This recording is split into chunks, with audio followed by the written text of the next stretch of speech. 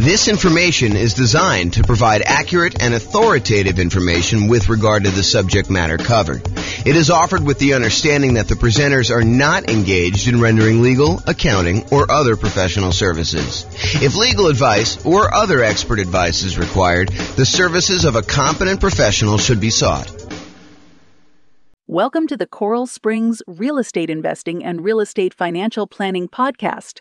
Learn all about investing in real estate in Coral Springs, Florida. With a combination of real estate financial planning and modeling with numbers specific to Coral Springs, plus syndicated, more generalized recordings of live and pre-recorded real estate investing classes. Not all of them specific to Coral Springs. Be sure to stay tuned after the podcast for a message from our sponsors. Well, good morning and welcome, everyone. This is your host, James Orr, and this is a very special class. It is the class on conventional financing. And it is intended to be like a good overview class of the conventional financing options for real estate investors. And honestly, we've covered a lot of this content elsewhere because some of the times when we talk about low down payment options, we talk about conventional financing as an option there as well, because you can put 3% down for the, whatever it is, Home Possible or Home Ready loan. I forget what the name of it is, or doing a 5% down, kind of like normal owner occupant down payment when we talk about the strategy that house hackers or nomads could use as real estate investors in order to do financing. But today we're going to primarily focus on going over conventional financing in the context of putting 15% down on the low end, and in most cases, probably putting 20 or 25% down by choice. You can do conventional financing with as little as 15% down. However, I think a lot of investors are going to choose to bump up to at least 20%. And I think in a lot of cases, which we'll cover in a separate class, you will opt to go from 20% to 25% because the interest rate's going to improve quite a bit. And you're also going to be borrowing less money, so the cash flow will improve. So one of the kind of strategies for improving cash flow, we're kind of in this market where prices have gone up very rapidly over the last few years. Interest rates are up quite a bit, and rents are sort of lagging behind. So cash flow, even though cash flow is probably more important than ever, cash flow is harder to come by. And so a lot of you folks are going to decide that it may be better for me to save up to 25% instead of just saving up to 20% so that I can borrow less of an impact from those higher interest rates. And the interest rate does improve when you go from that 20% to that 25%. And it's pretty significant, which will really help improve cash flow on these properties. And some of you may actually choose to forego financing altogether and buy properties free and clear, which we'll cover in future classes as well. Okay, so let's talk about conventional financing. So why conventional financing? Some investors will be obsessed with nothing down options like the USDA or the VA, or doing some type of like really idealistic burst strategy where you can go buy properties at such a deep discount that you can do the work and pull all of your money back out after you have time to refinance it 12 months down the line. Or they'll be obsessed with low down payment options like doing house hacking or the nomad strategy where you're putting 3% down for conventional financing or 3.5% down for FHA. Maybe you're buying a single family home with FHA or a duplex or a triplex or a fourplex, or maybe you're going to go buy a single family home with 5% down conventional financing. All of those kind of like low down financing options. So there'll be some people that are obsessed with that. And some of you guys will be doing that out of necessity, that you don't have down payments. And I totally understand that. If you're just getting started, and you're trying to kind of amass, if you're familiar with my concept of that first 100K, sometimes you really need to get started and you're willing to take on additional risk by doing some investing with nothing down or low down in order to get into that first property.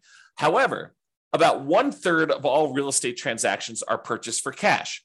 And here is the latest Redfin data going through, I think pretty much March, if I'm not mistaken. That definitely shows January of 2023 on here, but I believe it's actually just not showing enough granularity for you to see that it's going through to March. But it shows you what percentage. And so you could see going all the way back to 2011, which at this point is 12 years ago, you could see that it kind of fluctuates. The share of U.S. homes purchased with cash. And so you can see that, it's just over 30% there. We kind of peaked out at whatever this is, 37% or so in the 2013 sort of era. And you can see that there's, a little bit of movement here, but the low was about 20% of properties being purchased with cash. And that was in April of 2020, which when interest rates were really, really, really low right after COVID, it doesn't surprise me that a lot of people decided to finance properties then. When you can get a 3% interest rate on buying an investment property or 3% interest rate buying an owner occupant, or lower than that if you're buying an owner occupant, I think we were seeing really, really low around that time. It wouldn't surprise me that cash purchases were at all-time low. But now we've kind of had interest rates kind of creeping up, and the number of properties or percentage of properties that are purchased all cash is pushing, whatever this is, 32% or so. And that is a local high. We're basically for the last 9 years, that is the highest we've seen all cash purchases, which if you ever see me do my presentation on how much longer it takes to achieve financial independence, if you wait that really, really, really long time to save up enough money to buy a property all cash, then you buy that property all cash and you save up to buy the next one all cash. And you kind of do that as your strategy to acquire rental properties as quickly as you can, even though it seems like it's really, really long. It's not that much longer than if you save up and put 5% down or 20% down or 25% down in order to buy rental properties, because the cash flow on an all cash purchase is significantly better than the cash flow you're seeing on a 5% down or 20% down or 25% down sort of purchase. And so you get to financial independence not that much slower, in some cases, maybe even faster. So I'll do another class on that coming up here, but realize that it's not as bad as you might think to do all cash as a strategy. Okay, so with that being said, about 1/3 of all these are purchased for cash, and that's been pretty consistent. And there will be investors seduced by the siren song of creative financing. Those that are attracted to the idea of going and finding, some type of seller, motivated or otherwise, or distressed property of some type, and trying to structure creative owner financing or wrap financing or subject to, or acquiring properties on a lease with an option or lease purchase contract, or, do an installment land contract or contract for deed, or, in some cases, maybe doing loan assumption if you're doing some type of house hacking where you're trying to assume a really good low interest rate loan of some type. So there will be, a lot of you, I wouldn't say a lot of you, but there will be some of you who will be seduced by this creative financing and are willing to do more of the real estate entrepreneurship of being in the business of going out there and finding deals, finding motivated sellers so that you can structure these creative financing deals. I don't think everybody is attracted to those. I think some people are, and there are some compelling reasons to do it, but it's not the only way to do this. It's not the only way to achieve financial independence. So regardless of which path you choose, I think having this foundational knowledge of conventional investor financing will help you. Whether you decide to do all cash, I think it's helpful to understand the trade-offs you're making by doing all cash versus doing conventional financing.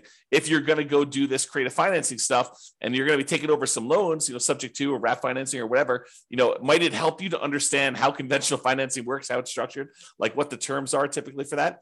I think it's super helpful. So, having this background knowledge, I think will be helpful regardless of whether you do it or not. And a lot of you are going to choose to do it anyway. Okay.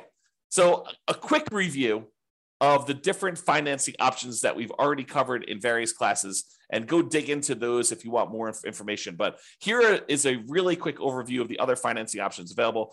First thing we're going to start off with is the entire creative financing family, which is owner financing, wrap financing, loan assumption, rent to own, lease option, lease purchase, the agreement for deed, bond for deed, contract for deed, installment land contract group, and then subject to, where you buy the property and you leave the existing financing in place. So all of those are available to you if you decide to go the creative financing route. And usually you'll find those by doing your own marketing or doing your own legwork in order to find some type of motivated seller. You usually don't find those inside the MLS. There are probably exceptions. I know I bought at least one property outside the MLS subject to before, but it was exceptional. And it was only one. So really, really unlikely for you to find those types of deals there. As far as down payments go, I think it is likely for you to be able to negotiate some low down payment options when you're doing creative financing. And in some rare cases, I think you'll be able to find some nothing down options. Another option for financing would be private money. This is going to grandma, someone who has money that they would be willing to invest in you. And you'll be very likely to be able to negotiate low down payment options on those as well. And in some cases, grandma may not require anything down at all.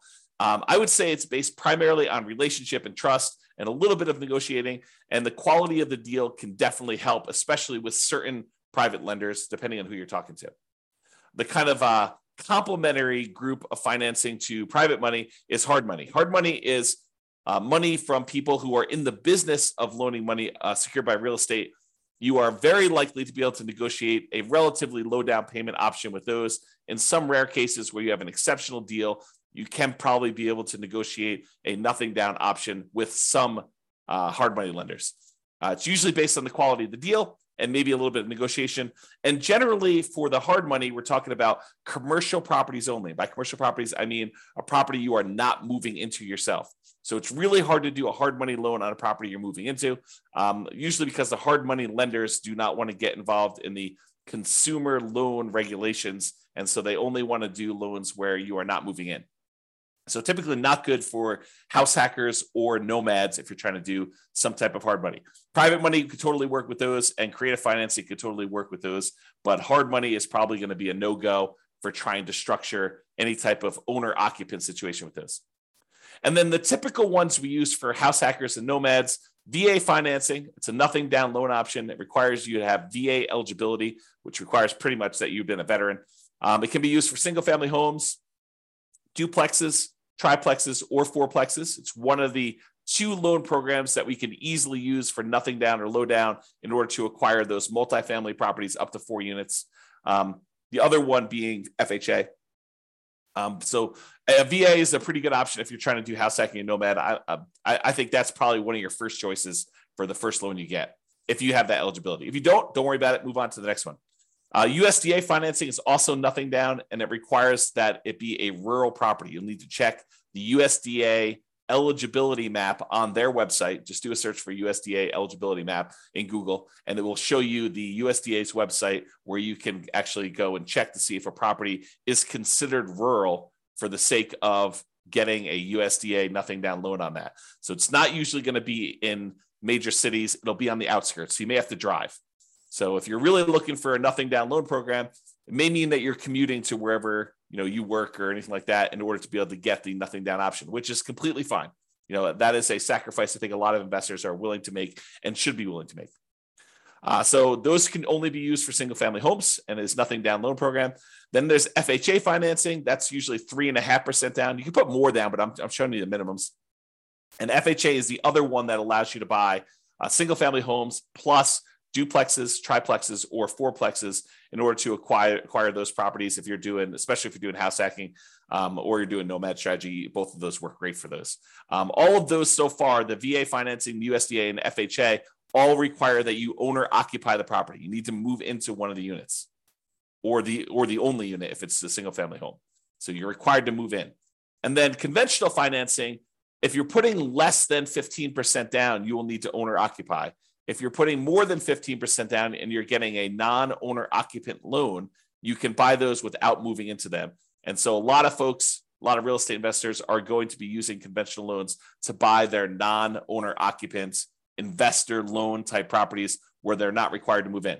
Now, if you do move in, you can get owner occupant financing, which has much better interest rates, and you could do as low as 3% down or doing more commonly the 5% down conventional financing program to do that. And it's usually only for single family homes unless you get up to a much higher down payment for those. All right. And then usually there's in some markets, there is down payment assistance available, and that is often combined with FHA. And it may help you kind of offset some of the down payment or all the down payment, depending on the program that they have there. So usually for nomads or house hackers, that could be an additional strategy. There may also be in your local marketplace, local banks or credit unions that offer low down payment and nothing down loan programs. From time to time, we see those as well. Okay, so that's a review of all the different financing options that we've covered before in other classes. This is the creative financing, which I just covered before, so I'm not going to cover it again. And now let's talk about conventional financing, and specifically conventional financing for investors putting at least 15% down. So you could go and do these for nomads or house hackers. You could move into the property and live there if you wanted to. However, realize that that is not the norm. And by not the norm, I mean that a lot of investors are not going to be moving into the properties. They're going to be putting 20% down or 25% down. You can put as low as 15% down to do that. But I think that it's a smaller group of people that are using these loans in order to do house hacking or nomading.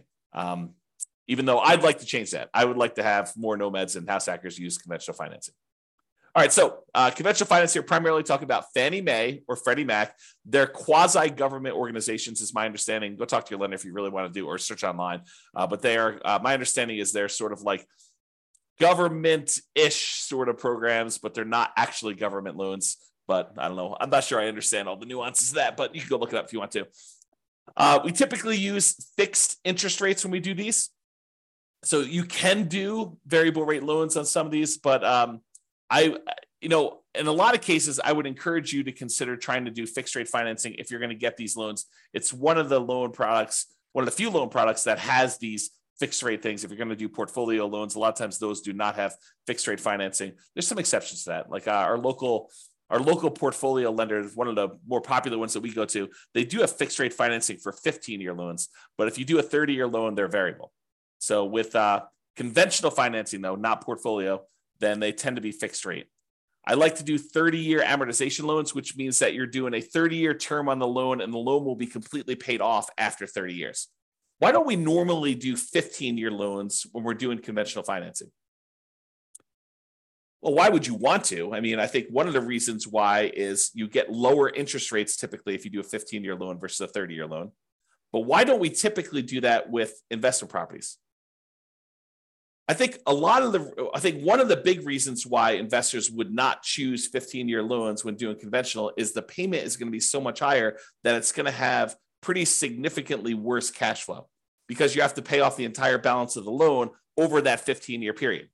So that's, I think, one of the reasons why people don't do it. Although some investors, especially investors that they have a lot of income from their job and they're able to handle that worse cash flow on their properties, especially if they're trying to do some type of early retirement or they're starting later and they have a very limited time until they get to their kind of retirement age. Some of them may choose to do 15-year financing, although in most cases, when I've talked to clients in the past about the differences between 30-year and 15-year, I tend to explain to them that why don't you do a 30-year loan?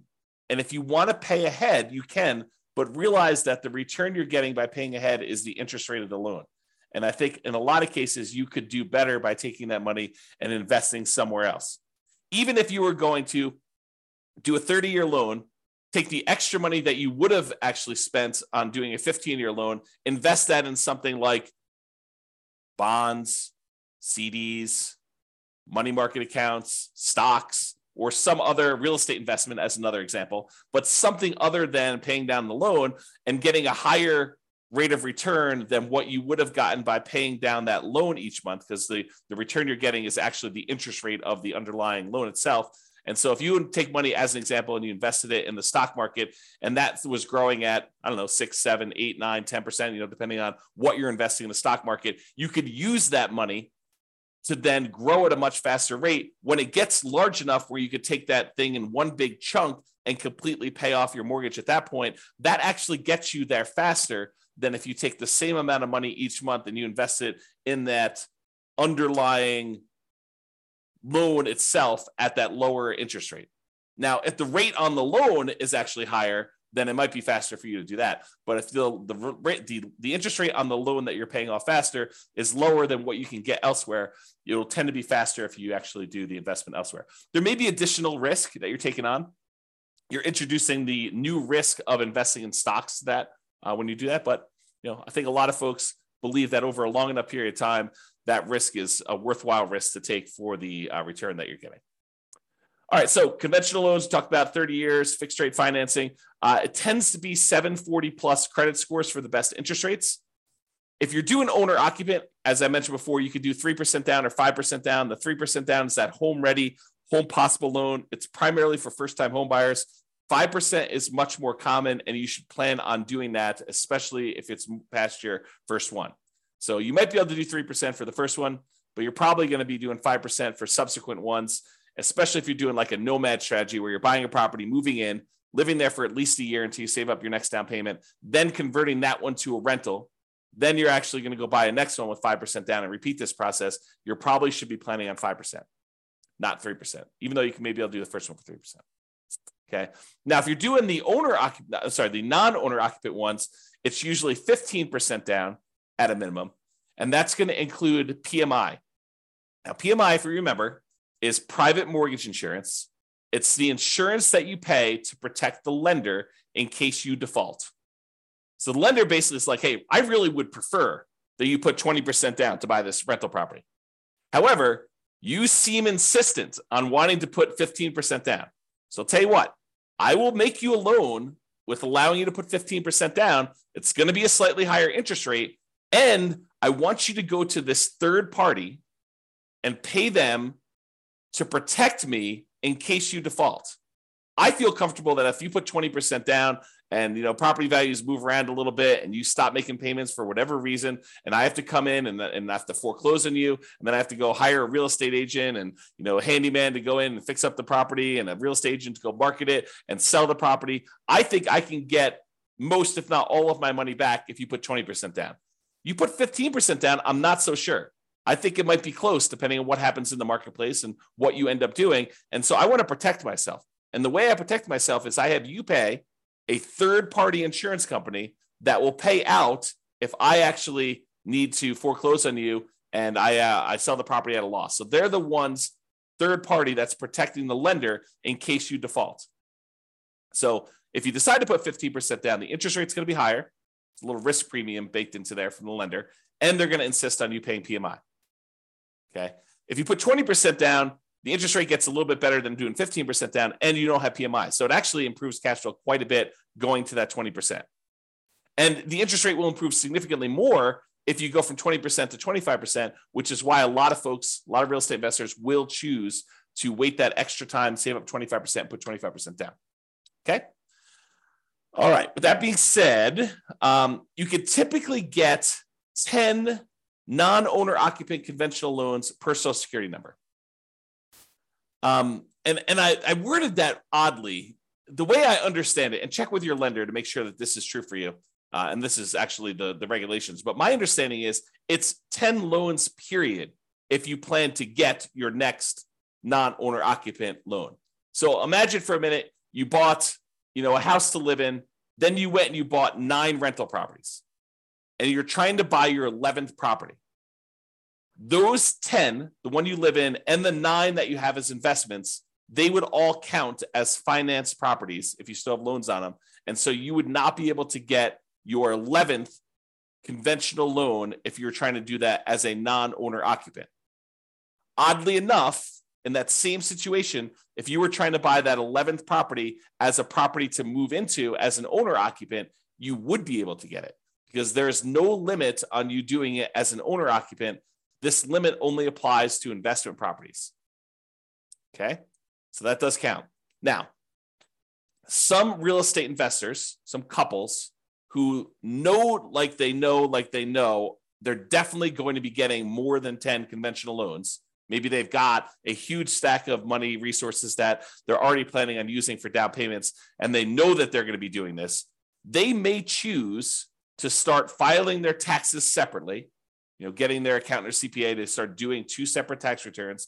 And then the individual spouses will get loans in their own names so that they each can get 10. So imagine for a minute, you've got 2 very high earners with a lot of resources, a lot of down payments saved up, and they know they're going to want to get 15 loans.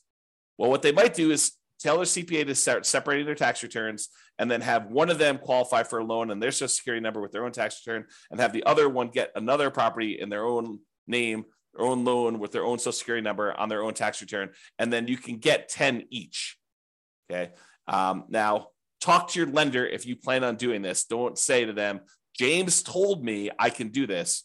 You want to make sure that the lender you're using and the underwriter they're using is going to say, yes, that is how I'm interpreting the regulations and the guidelines. And yes, that would work for us in our kind of like loan situation. So before you go through all this extra work of doing that, realize that's there. Now, if you're not going to get more than 10 conventional loans, you don't need to worry about this. Or if you're going to do some type of like nomad strategy where you're buying properties and you're always doing an owner occupant, it doesn't matter either. Just realize that it could come into play if you're trying to get a lot of loans and you've got a lot of resources to do that in order to kind of get these things there. Okay. Typically, you'd add 5% down payment if you're doing multifamily. I will show you the down payment chart here in a second. For Fannie, can you do cash out refinances up to 4 finance 1 to 4 unit properties? For Freddie, it's up to 6. Again, I would check that guideline because I'm getting mixed information on that. So check with your lender to see what the current limit, if there is one at all, on being able to do cash out refinance properties for Fannie or Freddie, because there has been limitations in the past. I thought that's what the limitation was, but your lender should be able to tell you what the exact limitation is at that time. So if you're going to go do it, make sure you do this. And this comes into play, if you know that you're going to do a cash out refinance and you're about to buy your next property, maybe check with your lender and say, hey, should I do this cash out refinance before I buy my next property? Because am I going to be limited in being able to do it after I buy the property? So you're being put on notice. You're being given the information so that you don't make this mistake, right? This is like a heads up. Hey, before I buy a property, maybe I should check to see if there's any other ones I plan on doing a cash out refinance for, and check with my lender to see if I should do that before I go buy this one. For both Fannie and Freddie, my understanding is the rate and term refinance, which is different than doing cash out refinance where you're pulling money out. You're just refinancing the rate of the loan and the term of the loan. You could do up to 10 financed 1 to 4 unit properties if you're doing that. Nomads, be careful because a lot of times it's much harder to do these cash out refinances or even rate and term refinances on the Nomad property, because when you do the Nomad property originally, you're doing it as an owner occupant, and a lot of times you're putting very little down. Well, realize you got to wait until you have significant amounts of equity in your property. And when you go to do your rate and term refi, you're now refining it usually as a non-owner occupant, as an investor, and you get an interest rate hit on that as well. So a lot of times we're doing these loans on Nomad properties with the intention of holding on to them for a very long period of time, or paying them off very strategically. And we're not doing a lot of rate and term refinances on Nomad properties in particular. But you may want to discuss that plan with whoever you're talking to about doing that. All right, so we talked about that. Seller concessions. So when you get a seller to contribute some money towards your closing costs when you're negotiating your offer to buy the property, it's usually written when you make your offer to buy the property as to how much they're contributing towards seller concessions. And it's really a discount to them, right? You're really getting the property at a discount of whatever they're deciding to do in seller concessions. It's like they're netting that much less. So if you ask them for 2% in seller concessions, realize you're asking them for a 2% discount. So you may want to think about that when you're doing that. So when you're doing these loans, though, the maximum seller concessions you can get for doing these conventional loans varies between 2% and 9%. It's usually 6% with 20% down, or 2% for the non-owner occupant loans if you're going to do that. So 6% down with 6% seller concessions, 20% down owner occupant, or 2% for non-owner occupant. There's a separate chart for doing that. I don't know if it's on the next slide or not. I think there's a separate chart in the underwriting guidelines, or talk to your lender. Your lender can give you that. The most common conventional loan is the 20% down. It's for investors. So that's probably the most common one to do. If you're doing investor loans, putting 20% down. You can do 15% down, but realize you're going to pay a penalty for that. I think we talked about that before. All right, so let's talk a little bit about the desktop underwriting version 11.0 standard eligibility requirements for conventional financing. And this just walks you through. This is directly from the underwriting guidelines. You can look this up online, look up Fannie Mae underwriting guidelines or selling guidelines, or the Freddie Mac underwriting guidelines, and you'll see different charts for different situations. I just pulled out one of them for probably more common, or call your lender and actually get your lender to walk you through what your situation is here. But they're usually using something like this.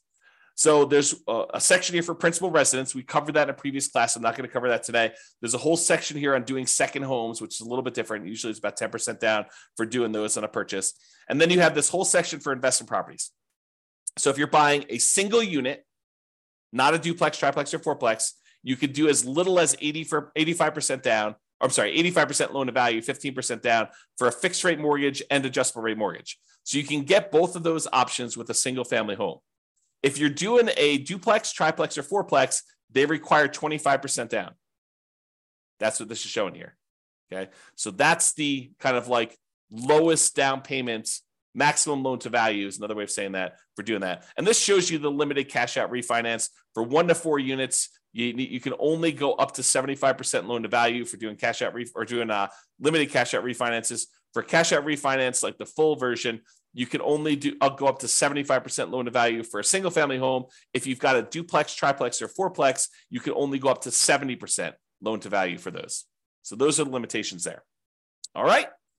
So in conclusion, there are several financing options, including nothing down and low down options, which we've covered a little bit today, but mostly in the previous classes where we had the nothing down loan options or the low down loan options.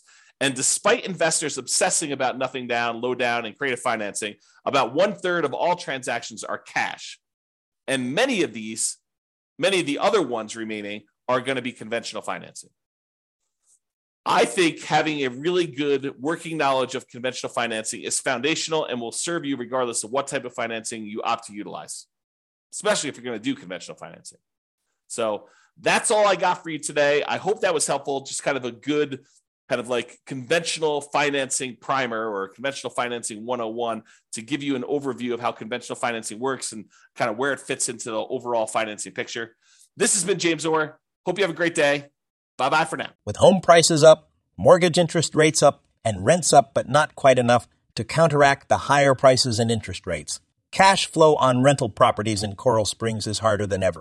Book a call with the Real Estate Financial Planner to apply our proprietary 88 strategies to improve cash flow on your rentals. See the show notes for a link to schedule your call and improve your cash flow today. If you're a real estate agent, lender, or professional in Coral Springs that wants to help our real estate investor listeners, consider reaching out to learn about collaboration opportunities with this podcast.